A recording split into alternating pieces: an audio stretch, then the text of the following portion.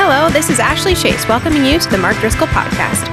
For more content from my dad, Pastor Mark, senior pastor here at the Trinity Church in Scottsdale, Arizona, visit realfaith.com, where you'll find study guides to go along with each sermon series as he preaches verse by verse through books of the Bible, daily devotions, free ebooks, and more. Now grab your Bibles and get ready for today's sermon. All righty, what book of the Bible are we in? James. Hey, if you didn't know that, it's over now. It's the last sermon in James. You missed your big opportunity. Last sermon in James, a great book of the Bible, and I was thinking about it. Please find your place, by the way, in James chapter 5. This is the 15th book of the Bible that we will have studied together here at Trinity Church in our 5 years together. Amen? That's pretty exciting stuff. And so generally we like to go through books of the Bible. We've done now 15 books of the Bible once we finish James today. We've also done like Spirit-Filled Jesus, Pray Like Jesus, Spiritual Gifts, Spiritual Warfare with the Win Your War. Lots and lots of Bible teaching. What I like to do is I like to set the preaching schedule about a year in advance. And some people ask, well, how are you going to make it relevant to deal with what's going on in the world? Here's what I believe. I believe that the Word is over the world and that it is timeless, so it's always timely. And every time we open the Bible, we realize that we don't make it relevant, we show its relevance. God's already made the Bible relevant. And today we find ourselves in James, and it's really a perfectly timed message as we head into the holiday season, and that is, how does faith work when you do ministry? And it's written by James, who is Jesus Christ's kid brother. And this family is the most significant, incredible family in the history of the world. Every Christmas, we remind ourselves of mom and dad. Who's that? Who is James and Jesus' mom and dad? Mary and Joseph. They had Jesus. If you only had one kid, what a great kid. Good job, mom and dad. And then they have another kid named James who writes a book of the Bible about his big brother. If you turn the page, you're going to meet another guy named Jude who wrote another book of the Bible, one of their kids. How many of you, if you were Jesus' parents and two of your kids were in the Bible, you'd put that on social media. Like, yeah, we're teaching a parenting class. And then they have another son named Simon. And when James, who we're going to learn from today, dies, there's a leadership vacuum, and he fills it as a leader. So we know at the very least we had Mary and Joseph, great parents, Jesus, our God and Savior, two brothers who wrote books of the Bible, and another brother who fills a leadership gap, in addition to what the sisters did and what other brothers he may have had did. This is an incredible family. And for those of you who are parents, just think of this. Here's what makes a great family. Number one, you need to have Jesus in your family.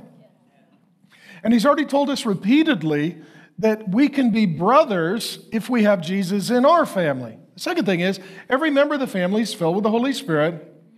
And thirdly, they have parents who lead the family and love the children. James and his brother Jude and their big brother Jesus didn't make it to Bible college or seminary. There's nothing wrong with those things. I've got a master's degree in theology. I'm not opposed to it. But here's the big idea. Two parents can change the world if they raise their kids to love and serve Jesus Christ. And you don't need a lot of money. They didn't have a lot of money. You don't need a lot of resources. They didn't have a lot of resources. You don't even need a lot of education. They didn't have a lot of education. All of that can be helpful. But if you have Jesus, the Holy Spirit, and some godly parents, your life can change, and thousands of years later, your ministry can continue. And so where we're studying James today, he knows that eventually his life is going to come to an end, but the ministry of his brother, Jesus Christ, needs to continue. So he's going to give us the last word, which is a commissioning for all of us into ministry. When we give someone the last word, and today we're giving James the last word, it's how we honor them. And if you're married, it's how you stay married. You allow someone else to get the last word. Amen? Husbands, write this down. This is a little pro tip right here. Just be quiet. Okay, let her get the last word. We're going to let James get the last word, and usually the last word is reserved for a commissioning and a launching into the next season. So when you graduate from high school or college, somebody gets up and they pronounce you now a graduate, and they commission you into your next season of life. When you're married, at the end of the ceremony, the pastor gets up, pronounces you husband and wife, gets the last word, and then commissions you into your married life. When you have a child and you're ready to leave the hospital, a nurse or a doctor comes in and they commission you with some final instructions on what to do for the next 18 years. It's a lot of pressure. And then also, too, when you are on your deathbed, pastor, ministry leader comes in and they commission you into your eternal life. They tell you what comes next. These are James' final words, and it's a commissioning into ministry for all of you. He's no longer here. His words are, and he trusts you and I to carry forth the ministry of his big brother. So he's going to look at 7 different kinds of people or seasons of life that all people endure. And the key is, first and foremost, okay, does this speak to the season that I'm in? And if not me, who do I know that this applies to so I could minister to them? So the first category is in James 5:13. He asks this question: who is suffering? So my question to you is that you? Financial, emotional, spiritual, relational suffering. It's a hard season for you. You feel like you're going into a headwind, not a tailwind. It's a tough season for you. Is anyone among you suffering? Let him pray.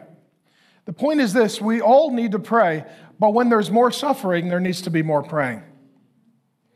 Now, when there's more suffering, there could be more complaining or more fighting or more self-medicating, and instead there needs to be more praying. And I wrote a book with our oldest daughter, Ashley, called Pray Like Jesus. Let me just give you a little summary of it, but if you want to learn more about prayer, the whole series is at realfaith.com. But the big idea is this: don't focus on learning to pray, focus on getting to know God as Father, because once you know who your Father is, you'll talk to him and you'll listen to him. And that's what prayer is. Prayer is talking to your Father and listening. And so in the Old Testament, about 15 times, God is referred to as Father, but it's almost always national, not individual, and it's rather impersonal. Everything changes in the history of the world, our understanding of God and our prayer life, when Jesus Christ steps foot on planet Earth. 65 times in Matthew, Mark, and Luke, 3 biographical sketches that we call Gospels regarding his life. 65 times in Matthew, Mark, and Luke, Jesus calls God Father. 100 times in John, he refers to God as Father. It's his favorite title or name or designation for God. When Jesus tells us something 165 times, it must be very important. And they come to Jesus and they ask him, teach us how to pray. And he says, okay, here's how you pray. When you pray, pray like this: Our Father. There's no indication that any major religious leader in the history of the world up until that point prayed to or taught his followers to pray to God as Father. The Jewish people hadn't prayed to God as Father, but everything changes when the Son of God teaches us to pray. And the point is this: if you want to learn how to pray, don't look at religious people, look at dads who love their kids. And look at how those kids react to their dads. I'll give you guys an encouraging story. There was recently a single mom, first-time visitor to our church, and I was visiting with her, and I said, how was it? She's a single mom. She's got a couple kids. I think it was boys. She said, when I first showed up, she said, there's a lot of trucks. A lot more trucks than I'm used to at church. A lot of diesel. She said, then I came in. There was a lot of beards. There's a lot of tattoos, a lot of boots. These are our love languages. And she said, at first I thought, oh, this is kind of awkward. I'm not used to this many men in church. And she said, then I noticed they're all holding babies and playing with kids and putting them in a bouncy house and serving in the nursery, and kids are running up and they're all dads. She said, these are the toughest dads I've ever seen. I said, then we've reached our goal, right? We want every kid to have a dad who's tough for them and tender with them, is going to protect them and bless them. That's absolutely the father heart of God. She said, and at that moment, I knew I was in the right place because now my sons get to see healthy men. And she said, it really meant a lot to me to see how much these kids love their dads and how available these dads were to their kids. Once a kid knows that they have a dad who loves them and is there for them, immediately they start asking for things. And they never stop. Mine are in their 20s. We're still going. God's your father. His heart toward you is a father's heart. He cares about you. He'll be tough for you and tender with you. He'll protect you and bless you. And prayer is simply this: talking to him and then listening to him. And Jesus says when you're suffering, it's a good time to be praying. And a couple things about prayer. Number one, God does not need you to pray. You need you to pray. This confused me as a new Christian. I was like, why does God need me to pray? God doesn't need me to pray. I need me to pray. Right? God is perfect. I'm not. I'm not going to know what to do unless I talk to him about it and then obey what he says. Some people are like, well, why does God need prayer? He doesn't. You do. Number two, when it comes to prayer, particularly when you are suffering, prayer transfers burdens you can't carry to a God who can. There are things in life, especially when you're suffering, you're anxious, you're fearful, you're overwhelmed, you're uncertain, you're burdened. There are certain burdens that will crush you, and so he needs to carry you as you carry them. Jesus says, come to me, all you who are weary and heavy laden and burdened. My yoke is easy, my burden is light. What he's saying is, I'm going to help. And what we do in prayer, there are things in life, friend, you can't handle it. It's too big for you. It's too much. And your Father knows that. When my kids were little, they would do one of two things when there was something too big for them to carry. Let's say we were traveling and they had their luggage, or maybe we're going to a baseball game and it's a long hike out to the field and they've got their bat bag or whatever the case may be. Sometimes the kids would say, Dad, can you carry this? Answer, I'll carry that. I'm your dad. Other times they would ask, Dad, can you carry me? Yes. You put the bag on and I'll put you and the bag on. I'll be your Sherpa and I'll carry everything. There are times you just need to say, Father, Dad. And this word Abba, Father, it means literally Father. It's not daddy. That's the language that little kids use. This is language that adult and grown kids would use. But it's literally like, hey, Dad, Father, I'm suffering, and I need you to either carry the load with me, carry the load for me, or it's so big, I need you to carry me and the load. And it's inviting the Father in. And I want you to know that this is not something that you have to do, it's something you get to do. When it comes to prayer, oftentimes we don't look at children with their father, we look at religious people who put on public demonstrations, and that's not what prayer is really like or about. So let me give you two things in my prayer life that are helpful. Number one, when I am suffering or I need to surrender or I need to obey, I literally kneel down in prayer. It's my way of my body telling my soul that we are under authority and that we are in submission. And there are times I'm like, God, I am struggling here. I need you to help me and pick me up. Or God, I'm struggling with obedience and I just need to obey. You need to know before I preach, every time I get down on my knees and I pray for me and I pray for you. And I'm asking him to help me to serve you. And I oftentimes kneel in prayer. And sometimes this is just significant. It's just a way of saying, I'm not in authority and I'm not in control, but I'm under authority of the one who is in control. The other thing I like to do is I like to prayer hike or prayer walk. I'm not the guy who is going to get a mat, face east, sit in the lotus position, drink decaf, and pretend. I'm not that flexible. I don't have a rug, and I hate decaf. So none of that's for me. What I like to do is I like to go for hikes and walks and talk to the Lord. As my body is moving and I'm verbal processing, and part of prayer for me is verbal processing. How many of you are like me, are verbal processors? I've spun this into a career, so I'm a verbal processor. And sometimes if I talk to people, it's too early or it's too much, but it's always good to talk to God before you talk to anyone else. So I like to go for walks. In our neighborhood, there are certain walks I like to take. One of my favorite things is to hold Grace's hand and just walk and talk and pray. Honey, what do you got going on? Okay, let me pray for that. And I'll pray for her. And she'll, okay, honey, what do you got going? And I'll tell her, and she'll pray for me. We just hold hands and walk and talk. It's one of my favorite things. Sometimes I'll go for a walk by myself, and I'll just talk to the Lord. If it's in the neighborhood, I put earbuds in, and I pretend like I'm on a call, so I don't look crazy. Like, there's that guy again walking around the neighborhood talking to himself. Oh, he's in the spirit. It's fine. No, I put the earbuds in.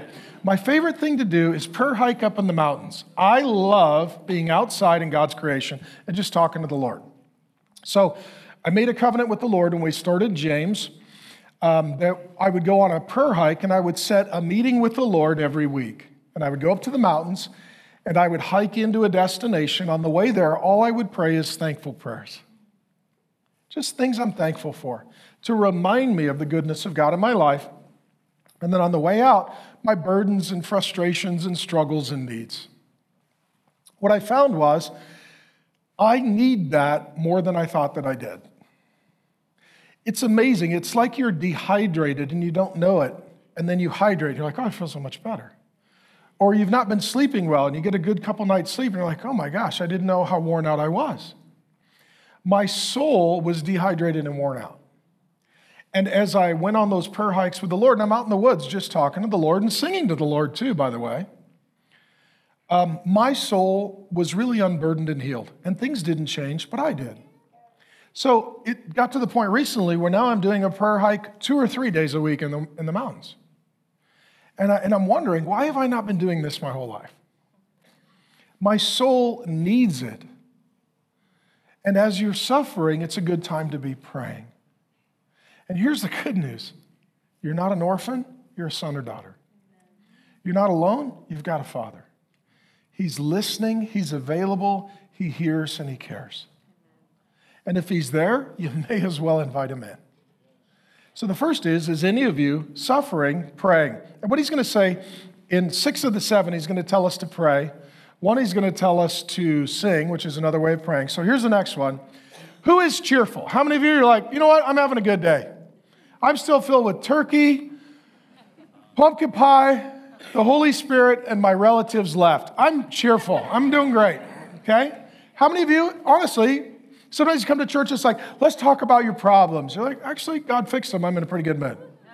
Some of you, you got engaged. Congratulations. Some of you just had a baby. Some of you, the holidays were great. Some of you, you got a promotion. Some of you, you just got saved. I mean, some of you, you're having a really good day. So we need to rejoice with those who rejoice and weep with those who weep. Here it's about rejoicing with those who rejoice. Is anyone cheerful? James 5:13. Let him what? Sing praise to God. Thank God for the things that make you cheerful. And so what he's talking about here is there are going to be some bad days and there's going to be some good days. And on the good days, those are good days to sing. Sing. So this is worshiping. So let me talk about this. When we get together, we do something that most people don't do, and that's sing together in public. Okay? And you need to know that later on the band will come out, but you are in the band. You are not the audience, you are the band, God is the audience. Now, we're not going to give you a mic, okay, because you're not ready, okay? And we're not ready. But you are part of the band. And your job is not to observe the band, but to join the band, okay? Now, that being said, let me tell you a few things about singing. Number 1, singing is a way of praying. You pray, but when we sing, we're praying together. We're putting our voices together as a demonstration of unity, and we are rejoicing in the goodness of God and the ways that shows up in our life. So singing is a way of praying. In addition, number 2, singing is a way of emotionally healing and maturing. By singing and worshiping, that's how we become more emotional and relational. So let me speak specifically to the men. Most men are not very emotional and not very relational. They have an emotional spectrum of grumpy and asleep. Those are your options. And oftentimes in church, it's like, well, the men won't sing. Well, that's because the men are not that emotional or relational. The way that a man grows to be emotionally, relationally healthy starts by his relationship with the Father. I'm going to sing to him. I'm going to rejoice in him. I'm going to talk to him. What that'll do, that'll open up my relationship with the Father. That'll open up my emotions from the Father. And if I can be emotional and relational with him, I can be emotional and relational with others. Most men are emotionally, relationally constipated. I can tell in worship. I'll tell you. Here's what happens. Here's how most men worship. Not a lot of life, okay? Not a lot of life. And most men don't know how to sing and worship. So I just encourage you men, just get started. it's just like exercise for the body. This is exercising the soul. And you and I need to worship because our body needs food and it needs water, but our soul needs worship. And it's singing. And I hear guys all the time, they're like, well, I sing in my heart. No, you don't. Some guys are like, I don't know how to do it. Yes, you do. I've seen you at a college game day. You sing the fight song, and when the dead pig goes over the chalk line by the guy wearing the same color jersey as you, you're very Pentecostal. You can do this. You've done this before. Okay? And the point is simply this. One of the most important things that we can do, especially as men, is to set an environment of prayer and worship. Because the reason for most men, I'm just verbal process, I'm just thinking about this, so let me just share a little bit from the heart for the men. Because I think if you can get the men to worship, you can unlock the whole family. Usually it's the women who go to church, read their Bible, pray and sing, and wish their husbands did. And so ultimately, many of the men who struggle with prayer and singing and worship, it's because to them it's weird. They've never seen it. And let me just say, then you didn't grow up in a healthy home. Children grow up in a home and they think that the environment that they grew up in is normative, so it's normal for them. If you grew up in a home where you're like, well, we pray for each other and we sing to the Lord, that seems normal to me, then your kids may have a lot easier time praying and singing than you did because they're seeing it modeled by their parents, starting with their dad. And one of my favorite things to do, in addition to holding Grace's hand and going for walks, I like to hold hands and worship together. I love that. And it's my way of saying we're one, we worship one God, we're under one authority, and Satan and demons just need to take a look that we're together in the presence of God. And it's a declaration. And so when we sing, and after we finish the sermon, if we finish the sermon, we'll bring the band out and sing. And if you want to come forward and kneel, kneel. If you want to raise your hands, raise your hands. If you want to turn around and put your face into the seat and just be in the presence of God and talk to Him, feel free. If you want to clap, you want to cheer, that's fine.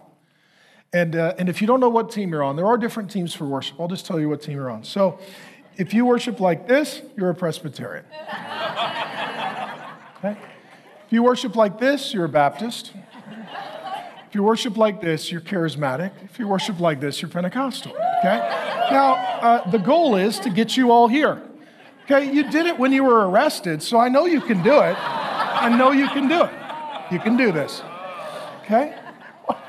They're so grumpy in the third row. Okay? All right, another thing when it comes to singing, singing is a way of celebrating. Every time there's a party, there has to be a band. Wedding reception, band or DJ, right?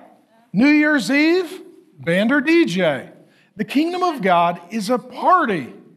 Religious people don't get this. But the illustrations and the parables for the kingdom of God, they tend to be about parties and celebrations. And God tends to show up at holidays, feasts, and festivals. So when we get together, we plug the band in and we throw a party, and what we are doing, we are singing praise to God for His provision in anticipation of what He will provide. And so part of it is a party, and this is why we throw parties. Some people have asked, why so much in the budget for fun?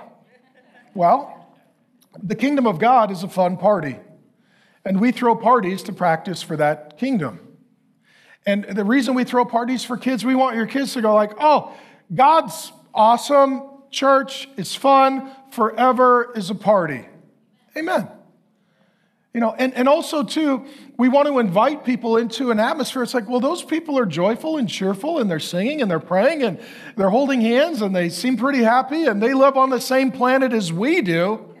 Why don't they have misery like us? Well, maybe because they have a relationship with God that overcomes the problems in their world. And then lastly, when it comes to singing, singing is a way of processing after the sermon. We tend to put most of the singing after the sermon for this reason. You need to process it. You need to talk to God. You need to meet with God. Jesus says, feed my sheep. So my job is to feed you the word of God, but you've got to chew and digest it. Right? If I cook the meal, you've got to eat it, chew it, digest it to get the most nutrition out of it. So what we do after the sermon, we have an unusual service order compared to some churches. We have a lot of time after the sermon for singing and praying. So we're going to have the prayer team in the back. You need prayer for anyone or anything? Just go get prayed for and sing. And all of this is going to culminate. We're going to pivot from this section starting next week for a holiday sermon series, and then we'll jump into the book of Genesis in January. But we're going to do a holiday sermon series, Worship the King. And we're going to just look at singing and worship and what that is and how we are to worship our God. And we're going to change the service order a little bit. We're going to add communion back every single week. That would be awesome. And we're going to have the prayer team available every service during the back half of worship.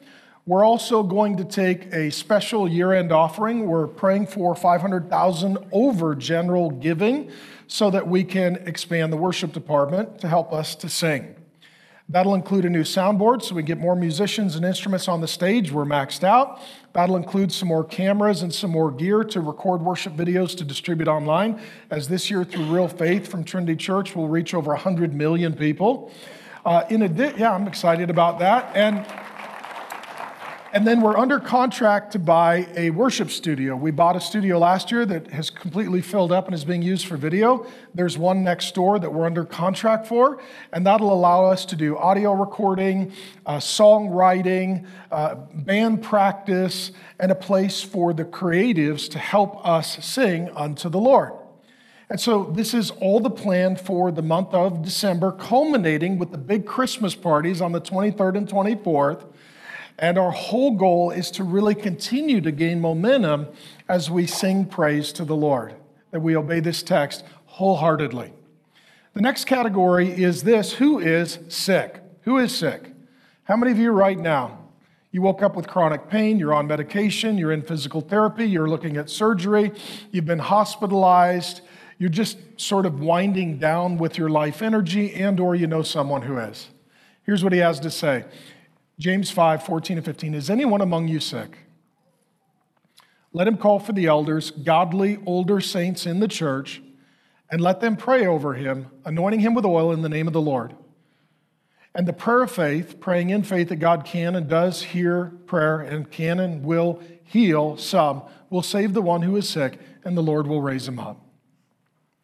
So, we live in a broken, fallen world. And how do we know that? There's sickness. True or false, this last year or two, the whole world is just trying to end sickness. It's overwhelming. Jesus Christ is God. He comes to the earth as the great physician. And what we read is that 27 times he healed individual people, which is amazing. 10 times he healed entire groups of people. In addition, it says that he healed other people, but it's not recorded, so that's not the total number. Then Jesus dies for our sin, and he rises from death. And he conquers Satan, sin, death, hell, the wrath of God, and then he ascends back into heaven. And the question is, if Jesus is up there, is there still the potential of healing down here? That's the question. Because he's the healer. Can he heal from up there? What happens then is the book of Acts picks up the story, and it says that the Holy Spirit came down on the believers, the early church. And it is written by Luke, who is a medical doctor, which means when he tells us that people were healed, it comes with a doctor's authentication. What we find is 12 of the 28 chapters of the book of Acts show that God still heals. And so the good news is that Jesus continues to heal. Now, there are two errors that happen. Some say, well, God used to heal, but he doesn't do that anymore. That's not true, because God's the same yesterday, today, and forever. I, the Lord God, do not change. Right? That God still can and does heal. And then the other error is that God must heal you if you do something to make him. You can't make God do anything. One of the perks of being God is you're free to do what you want. But some will say, if you have enough faith, you can make God heal you. Ergo, if you're not healed, it's because you didn't have enough faith. And to me, that's abusive. That's mean. Because there are people in the Bible who are healed that have no demonstration of any faith. And there are some, it says they had great faith. So God is very free. So between these polarities of God no longer heals or God must heal, we say God can heal, so let's ask and see. Let's ask and see. How many of you would testify by raising a hand that God has healed you? You've experienced a physical healing in your life, okay? For those of you that are suspicious, there's just testimonies all over the room. This is my story. My mom was healed, physically healed by Jesus Christ. And this is where faith entered our family. Now, when it comes to healing, what he says is, when we're suffering, we can pray for ourselves. And of course, it's fine to invite others in to pray. But when we're sick, that is particularly a time to invite others in to join us in prayer. And what he says is this, to anoint that person with oil and pray for them.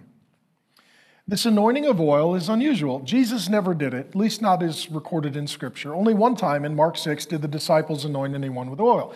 But what it shows here is that God works through the natural and the supernatural.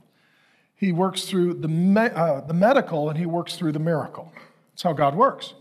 In their day, they lived a sort of a more healthy lifestyle, and it would include olive oil for treating of wounds, for maintaining of skin, for cooking of food. It was a staple, olive oil was, of a healthy diet. And so part of, I think, what he's getting after here is that we need to minister to the physical and the spiritual, the body and the soul. That olive oil for them was one of the staples in a healthy lifestyle and diet. So for me, I grew up, I did not pay any attention to food and nutrition. I get married to Grace. She's into vegetables and vitamins and crazy stuff I've never even heard of. She's very healthy. I'm very sick. I'm very sick. And I realize that I am killing myself with my dietary choices. And Grace had this crazy idea that God made the body and God made the world, so he put nutrients in the world to nourish the body. Crazy idea. So I had to relearn healthy lifestyle. And for them, olive oil would denote a healthy lifestyle. In addition, there are times when natural medicine or medical intervention cannot solve the problem. Again, the Bible is not against medicine, but sometimes there are things that the great physician can do that the physicians can't do. That your only hope is a healing. And what he says is to anoint with oil. And the anointing there is to remind us of the Holy Spirit. That the anointing of the Holy Spirit is the power of God at work in and through the body and the life of the believer. That God can and does heal. Now, let me say this. What happens when you're praying for the sick? Number one, it allows you to deal with reality. Some people, they feel awkward when you're sick or you're suffering or struggling and they don't know what to say, so they say something, but it's not helpful. Oh, you're going to be fine. No, actually, I'm going in for surgery. God's got a plan. I'm in physical therapy and I'm struggling. Sometimes we're not dealing with reality. And what this allows us to do is to deal with reality and say, okay, here's really where you're at. And then empathize. I'm so sorry. And then to do something by praying for them. And asking God to heal them so God can heal them, but we can make sure that they're not alone. And I'll never forget, we have 5 kids. Somebody's missing. Grace had a miscarriage some years ago. And as Grace started to miscarry, I was just laying hands and praying over her, and I was praying over her womb. God, please spare the life of this unborn child. This is a kid that we love. We have not had the opportunity to meet yet, but you know them, and we're looking forward to knowing them. I prayed, and Grace lost the baby. And my kids came to me and they said, Daddy, how come God didn't hear our prayer? I said, he did hear our prayer. Daddy, how come God didn't answer our prayer? He will answer our prayer. The baby is healed right now. And I firmly believe this, that there will be a family reunion. And the 5 will be 6. And I do know this, the question is not, does God heal his people? The question is, when does God heal his people? Some of you will get healing in this life. All of us who belong to the Lord Jesus will get healing in the eternal life. So I love you medical doctors. I love you physical therapists. I love you first responders. And I'm just telling you, there's a day you're going to find a new job. Maybe it's throwing parties for all the people you used to take care of. Okay? And I'm just telling you that there is coming a day. No masks. No vaccines. When you're in heaven, you're like, where do I get my vaccine? Oh, you'll be fine. What about the booster? No. Won't that be great? Is any of you sick? Have people lay hands and pray over you and anoint you with oil. We'll do that after the sermon during the singing. You can go to the back. And we're going to be doing that every service. We're always here. If you need to be prayed for, we're so honored to pray for you. And let me tell you, there's not a lot of places you can go anymore to be publicly prayed for. You go to Home Depot, you're like, I'd like a tub and prayer. They're like, we can do the tub, you know. Go to Red Robin, you're like, I'll take that stack of onion rings and prayer. They're like, onion rings we got. You know what I mean? If you can't get prayed for in church, where are you going to get prayed for? We love you. We'd love to pray for you. Is any of you sick? Anoint them with oil and pray for them. A couple other things he has to say. Who is sinning? Answer? Everyone. Okay. So if you've not found you're like, I haven't found my category. Bazinga. Okay, here we go. Found your category. James 5, 15 and 16. If he has committed sins, he will be forgiven. Only Jesus Christ can forgive sin. Only Jesus Christ can forgive sin. Therefore, confess your sins to one another. That's agreeing with God. I was wrong. And pray for one another that you may be healed. That little line there, pray for one another, that's a phraseology that appears 56 times in the New Testament. Christianity is about one another, praying for one another, forgiving one another, loving one another, serving one another. Friends, we need one another. Who is sinning? And the point is simply this: we all sin. We don't want to have a religious environment, we want to have a relational environment. We don't want to beat you down because of what you did. We want to build you up so you can stop doing it. We don't want to just pour guilt on you. We want to pour grace on you. Right? Jesus died for all of us. We all have some secret struggles. We all have some sin. And we all have some seasons where we're not the best version of ourselves. So we can just be honest. And what he says is, just confess to one another. And he says that it could produce healing. So now, generally speaking, the reason that there is sickness and suffering in the world is because of sin. The curses come and everything is flawed and broken until the King returns and the curse is lifted. We're living in a cursed and fallen world. Sometimes there is not a direct causation or correlation between our sin and our suffering. It's just a mystery. In the previous section, he talked about a guy named Job. We looked at Job. Job was a righteous, blameless, godly, good guy. Not perfect, but he was a godly man. And his whole life just got attacked. And he didn't know why. And we know that it was spiritual warfare that Satan was attacking him. And so Job's suffering was not caused by his sinning. So oftentimes, or sometimes, suffering is not caused by sinning, but sometimes it is. Sometimes the decisions we make create the pain that we feel. Let me prove it to you physically. So sinning is disobeying, disregarding the word of God. God says no, you say yes. God says yes, you say no. If you disobey the Bible, will you abuse and break your body? Yeah. It says don't get drunk. If you drink all the time, you're going to break your body. You're going to cause your own suffering. The Bible says not to be a glutton. If you do not manage your intake of healthy, nutritious food, eventually you're going to have some medical problems.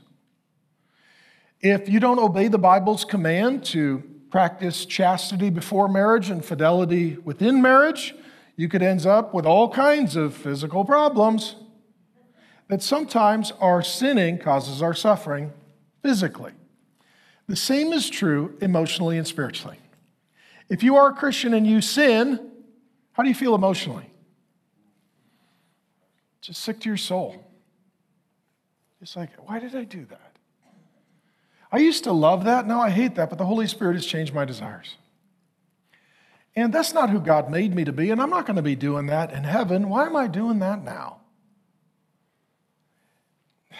I hate it when I do that. I'm so sick of it. A sinning Christian is a miserable Christian. And then all of a sudden, not only is it mental and emotional, it's also spiritual. God feels far away, and you feel like you've run away from God. That relationship feels distant, and you miss him. In addition, sinning can cause spiritual suffering because sometimes attached to the sin are demonic forces that we're inviting into our life. This is true. I'll give you one major example I've seen in 25 years as a senior pastor: bitterness. You're like, I'm not going to forgive them. You're going to invite demonic torment into your life because heaven is about forgiveness, hell is about bitterness. And what happens if you choose bitterness? People who are bitter statistically, heart disease, migraines, ulcers, lots of physical problems. The point is this: when we hear God say no, what we think is he's trying to restrict our freedom. No, he's trying to preserve our living. When you sin, you hurt yourself. And God loves you, and he doesn't want you to cause self-harm. And sometimes we're suffering in life, and we're like, God, I don't know what is happening. And other times you're like, I know exactly what's happening. What I am doing is attacking myself and hurting myself and breaking myself. And what he says is, if that's you, invite some other people in. Confess your sins to one another. What this is taking what's in the darkness and bringing it into the light. And he said, and confessing is simply agreeing with God. You know what? God says it's bad for me. I agree. It's bad for me. And then it's choosing who you're going to invite in. Confess your sins to one another. And what that is that's choosing who your wise counsel is. You need to decide who you're going to invite in. You need to decide who you're going to confide in. Is this an accountability partner? You're like, hey, let me just raise my hand and be honest here. I'm struggling. The question is not, are you a sinner? The question is, are you an honest or dishonest sinner? Okay? And in a religious environment, the last thing you do is raise your hands and say, I'm a sinner, because then everyone else is going to judge you. That's not who we want to be. We want to be helpful, not harmful. We want to be part of the deliverance, not part of the judgment. And this might be choosing an accountability partner. Say, you know what, let me just be honest with you. I'm really struggling with this, and I need you to check in on me. Because by myself, I get myself in trouble. This may be seeking out a mentor or wise counsel, saying, hey, I'm struggling with this. Could I talk to you? Could you give me some advice? I'll submit to authority. I'm just trying to figure out how to get free of this. This may even be finding a Christian counselor and saying, I just need help. I'm not doing so good. And it shouldn't continue. And it's inviting them in.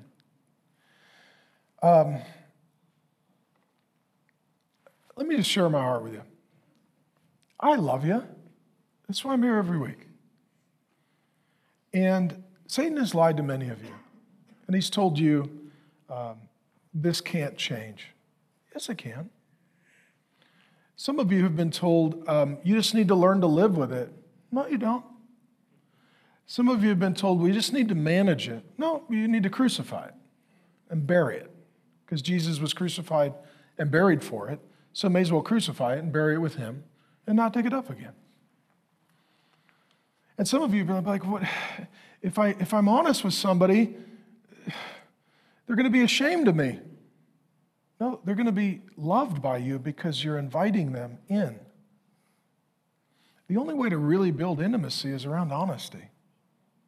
And if people don't know who you are, they can't really love you. Now, you need to be careful with who you let in. You got to find people that are safe and godly, people that are for you, not against you, people who are there to help and not hurt, people who can hold a confidence, but not enable a sick lifestyle. God has better for you. God has freedom for you. God has good for you. Okay? And so what he's saying is just be honest with God and find somebody to invite in to walk with you in freedom.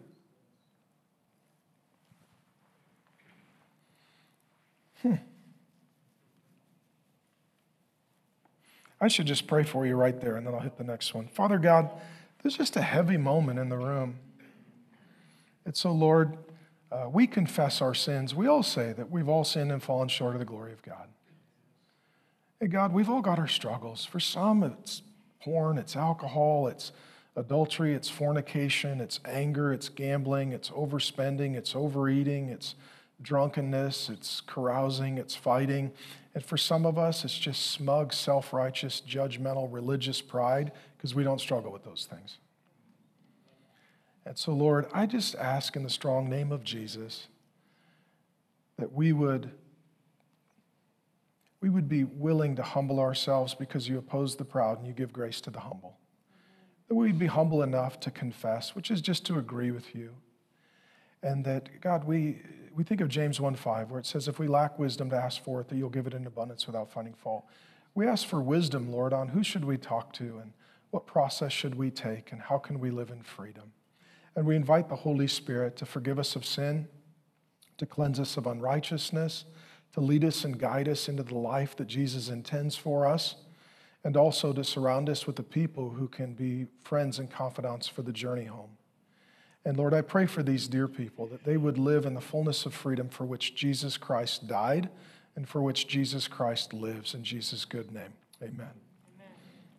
All right, here's the next category. Is any of you weary? Who is weary? Anybody there? All right, here's what we're going to do. We're just all going to take a deep breath as our memorial to the last 18 months. 1, 2, 3. Oh, the last 18 months have been a long 100 years. It's been exhausting, right? How many of you, you're just tired, right? I mean, the problem is they keep moving the finish line. 14 days to slow the curve. 14 months to slow the curve. 14 years to slow the curve. Like, hey! The prayer of a righteous person has great power as it's working, James 5:16. What happens is you and I are finite. We're human. What that means is we're limited and dependent. We just reach the end of our life energy. You're like, I'm not depressed. I'm just worn out. It's not that I don't love the Lord. It's just that I can't get out of bed in the morning. Emotionally, I can't forgive them. I can't do that. I can't go anymore. Okay.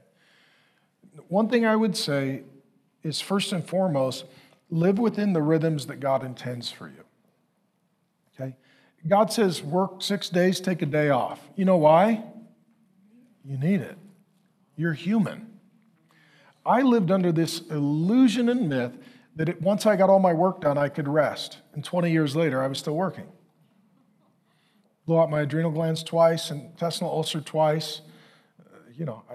When you break the Sabbath, you break yourself. Okay?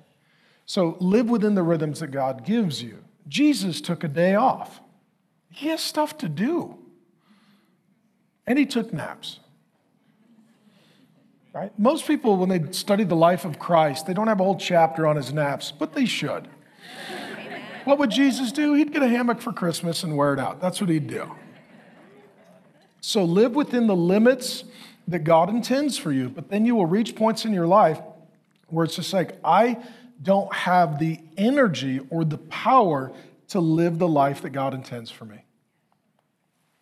And this is where it is impossible to live the life that God intends for you without the power of the Holy Spirit. And it's impossible to even be emotionally healthy without the Holy Spirit. Here, he says, is any of you weary? The prayer of a righteous person has great power at his working. What he says is praying for power. Power and the Holy Spirit are synonymous throughout the New Testament. When it says power, it means Holy Spirit because he is the power source. Jesus told us this in Acts chapter 1 before he returned to heaven. You will receive power when the Holy Spirit comes. The Holy Spirit is the power source for your soul. God doesn't intend or expect for you to live your life by your power, only by his power. I wrote a whole book on this called Spirit-Filled Jesus, but Jesus was filled by the Spirit. He was led by the Spirit. He rejoiced in the Spirit. If Jesus needed the Holy Spirit, you need the Holy Spirit. If he needed prayer, you need prayer. If he needed to sing, you need to sing. If he could only accomplish the will of the Father for his life by the power of the Holy Spirit, the same is true, and the same is true for you and me. And what this is literally at certain points just stopping and saying, I don't have what I need to do what I am called to do. So I'm going to stop and ask God to give me the power to live the life that he has called me to. I do this all the time. I literally will just raise my hand. It's my way of just inviting the Holy Spirit to come down and charge me up. The Bible calls this fillings in the Spirit. And let me just say this. Many of us are far kinder to our car and our phone than we are to our soul. Let me ask you, okay, how many of you right now know how much gas you've got in your car? You keep an eye on it. You're like, well, I don't want to run out. I want to make sure I have plenty of fuel. How many of you right now know how much battery power you have on your phone as you check the scores of the games? How many of you have no idea how your soul is doing? So what it is, it's stopping and saying, okay, how am I doing? Where's my soul? Have I connected to the Holy Spirit? Have I plugged into the Holy Spirit? Have I been recharged, refueled by the Holy Spirit? This is silence, solitude, prayer, time in worship, time in God's word, time in God's presence. And then God gives you the power to live the life that you cannot live by the power you do not have. And that's a supernatural life. And then the second to last category, because what happens is, as I'm saying this, I can just see it on some of your faces. You're like, he's just trying to sell us Jesus. This is like infomercial for Jesus. I've done the condo timeshare pitch. We're going to have to sign something when this is all over. I know how this works. I've heard about this stuff, but I'm not sure it's true. All right. Who is doubting? James 5, 17 and 18. He's going to use a guy named Elijah. Old Testament. Was a man with a nature like ours. Here's what he's saying.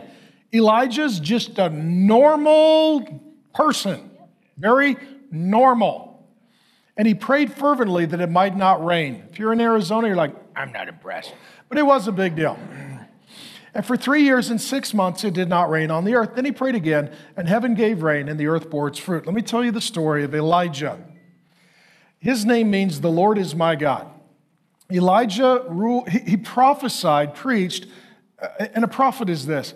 God speaks to them, then God speaks through them. That's a prophet. They receive a message, and then that message goes through them to the people. Usually it is to repent of sin. The people don't like the message, so they attack the messenger. They don't like the message, so they attack the messenger. Then the messenger has a choice to make. I'm going to change the message to please them, but displease him, or I will keep the message to please him, knowing that it will displease them. A prophetic calling is one of constant conflict, and that is you are saying something that is true, but is hated. Okay? And so Elijah is preaching, he is prophesying during one of the darkest days in the history of God's people. The king was Ahab and his wife was Jezebel. Now, Ahab and Jezebel are not just people. There are spirits working through these people that work in every generation. Ahab is a man who wins at work and loses at home. He makes money, he has power, he rules the nation, he's very successful, but his wife is evil, demonic, broken, dangerous, and out of control. And what he does is he tolerates her. He leads everywhere but at home. We know that Jezebel is not just a person, but a spirit, because Jezebel is mentioned again in the book of Revelation thousands of years later. And God writes to, or Jesus speaks to, 7 churches, and he says of one church, "This I have against you, you tolerate that woman Jezebel."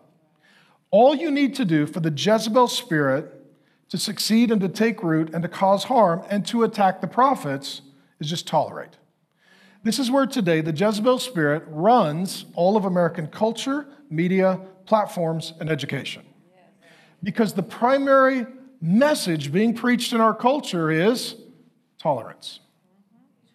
And Jesus says the Jezebel spirit wants tolerance. The Holy Spirit wants repentance.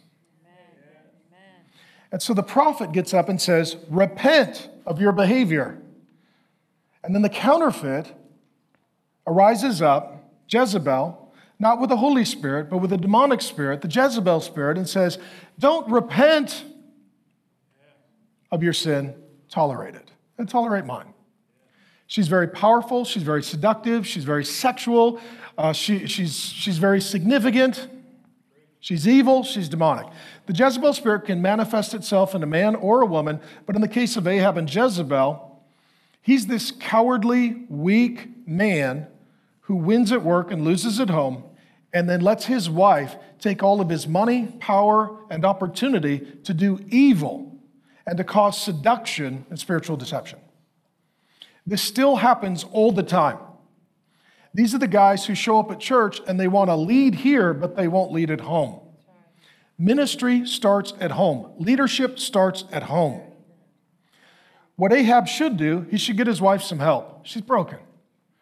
He should introduce her to the Lord. She needs deliverance. He should tell her that she's wrong, but he's scared of her, and he doesn't like conflict. And so as a result, he allows her to say and do whatever she pleases, and he tolerates it. So then what God decides is, I'm not going to tolerate that. And I'm going to send my prophet. And he's going to preach not tolerance, but repentance. And so now Elijah has a very difficult job description. Ahab and Jezebel, they run a nation. They've got 2 major demonic religions, counterfeits. They've got Baal worship, which is the god, supposed to be a male deity for rain and prosperity. And Asherah, which is a female demonic religion for sexuality and sensuality and fertility. And so all you need for Baal and Asherah is just men who want money and power and women who manipulate through sex and religion. And God tells Elijah, you go tell them all to repent. Elijah, he's a little nervous. It's like, they have 450 prophets of Baal, 400 prophets of Asherah, 850, let me see, and me. 850 to 1. How many of you, if I told you right now, okay, you're going to get in a fight. Okay, what are my odds? 850 to 1. Aww. So Elijah, he's a little scared and he's hiding a little bit. He's like, I'm not so sure. God sends ravens and angels to feed him. God will sustain you even when you're fearful and until he makes you courageous. So then the day comes. It's the big battle. It's the God against the false gods. It's the Holy Spirit against the demonic spirits. It's the kingdom of God versus the kingdom of this world. And it's the big showdown on Mount Carmel, 1 Kings 18. In this corner, we have the 850 false prophets. Everybody's going crazy. Our God's real. Our religion's going to win. Our nation's going to win. We all get to do whatever we want to do. And in this corner, Elijah. They bring in the rocks, they create the altar, they put the wood on it, they put the bull on it, and then the 850 prophets of Baal and Asherah start calling down fire from heaven. They're doing everything. They got their prayers. They got their magic. They went to Sedona. They got crystals. They went over to the tribe. They got the guys dancing and banging the stick on the ground, trying to invite the demons up from hell, which is what that is. And nothing happens. And what I love about Elijah, he's kind of salty with a controversial sense of humor. That's how you know who the prophet is. He makes a joke in the Hebrew, and he says, man, you guys have been working all day trying to get your God to show up and show off. Maybe he can't make it today because he's constipated and he's stuck on the toilet. Just had the holiday cheese log. Maybe. He's literally making fun of their God. And then the real God shows up. Fire comes down from heaven, burns the sacrifice and the wood that was soaked in water, and melts all the rocks. Okay? There's no question who won this fight. Okay? Now what Elijah decides is, we're going to kill the 850 false prophets. See, we live in a day where if you preach repentance, people all of a sudden start to get very hurt. Oh my gosh, that's so judgy, and it just feels wrong, and you spanked my inner child, and I don't feel like this is a safe space. He killed 850 false prophets. He killed them. And he never died. He's one of only 2 men in the Old Testament that God took directly to heaven. God sent a chariot. This is the first class flight. Sends a chariot. Oh, for me, oh, nice. Where are we going? Up. Oh. Off he goes. Right into heaven, okay? Right into heaven. There's only 2 guys in the Bible that don't die, Enoch and Elijah. Some think in Revelation, when 2 witnesses come back and preach and then are martyred, it may be Enoch and Elijah for a farewell final tour before the second coming of the Lord Jesus. We'll see. For Jewish kids, he's a superhero. We've got Batman, Spider-Man, Wonder Woman, Wolverine. They got Elijah. Elijah. Boys are dressing up like Elijah. You know, give me some wood. Give me some water. Let's do this.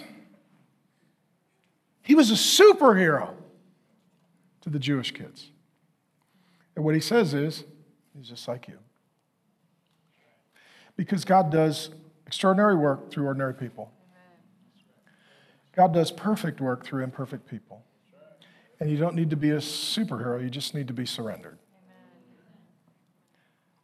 And what he keeps saying is pray and see if God shows up and shows off. Elijah actually showed up when Jesus was on the earth. On the Mount of Transfiguration, Jesus reveals himself in glory. Here comes Moses and Elijah. Elijah comes down. Let me just say this, friends. When we read the Bible, it's not about what God used to do. It's about what God always does. And it's not about people who are unlike us, but people who are a lot like us. So then the last thing that he has, last category 7. If you were going to write a book of the Bible, how would you end it? What would you say? What would be your conclusion? I love this. Never forget to find the lost sheep. James 5:19-20. My brothers, if anyone among you wanders from the truth. There are people, when COVID hit, they stopped going to church, they stopped reading their Bible, they stopped praying, they've wandered. There are whole churches and denominations that have wandered from the truth. They've got into wokeism and progressivism, and they've chased a social justice agenda rather than a spiritual agenda of the kingdom of God. There's a lot of wandering right now. Wandered from the truth, and somebody brings them back. Go get them. Let him know that whoever brings back a sinner from his wandering will save his soul from death and will cover a multitude of sins. Let me ask you this. Have you been wandering? Like, I used to pray and not so much, and I used to read my Bible, but not so much, and I used to go to church, but not so much, and you know, it's not that I don't believe in God, it's just that I don't hang out with him. Okay? You need to know that the heart of God toward you is the Father's heart.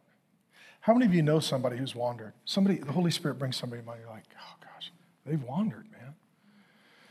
They're not on a good path. They have wandered. What he says is, they may not be pursuing God, but you can be pursuing them and bringing them back. Hey, bought you a Bible. Hey, let's have coffee. Hey, we need to talk. Hey, come to church. Hey, it's Christmas. Everybody goes to church. 'Tis the season to stop wandering. Who in this season can you be praying for and pursuing and inviting back into relationship with the Lord Jesus? I'm going to invite the band up at this time. We're going to spend some time singing and celebrating. He says, is any of you cheerful? I hope you're cheerful today. You're like, but Pastor Mark, I'm suffering. Well, you can pray. But Pastor Mark, I'm sick. Well, we'll pray for you right now. But Pastor Mark, I've been in sin. Well, you know what? God's here to forgive you and to liberate you and to deliver you. But Pastor Mark, I'm weary. Great, then invite the Holy Spirit to come and empower you. But Pastor Mark, I'm doubting. Great, then remind yourself that even when we are faithless, He is faithful. And Pastor Mark, I've been wandering. Well, the good news is this. There's a story in the Bible just for you. It's the story of the prodigal. There's somebody who totally wandered. They turned around, and the father ran to them and embraced them and forgave them and blessed them and threw a party for them. And that's why we're here. We're here right now to celebrate the goodness of God. I'm going to invite you to stand. If you need prayer for anything, go to the back. Father God, thank you so much that we can pray and we can sing. And we can sing and we can pray. And God, it seems like whatever our problem is, singing and praying makes us better, even if it doesn't make it better. And so we come now to pray. We come now to sing in the strong name of Jesus, who makes us cheerful. Amen. We hope you enjoyed today's sermon. If you want to be a part of getting more Bible teaching out across the world, visit realfaith.com/donate. And for more content like this, visit realfaith.com. Thanks for listening. And remember, it's all about Jesus.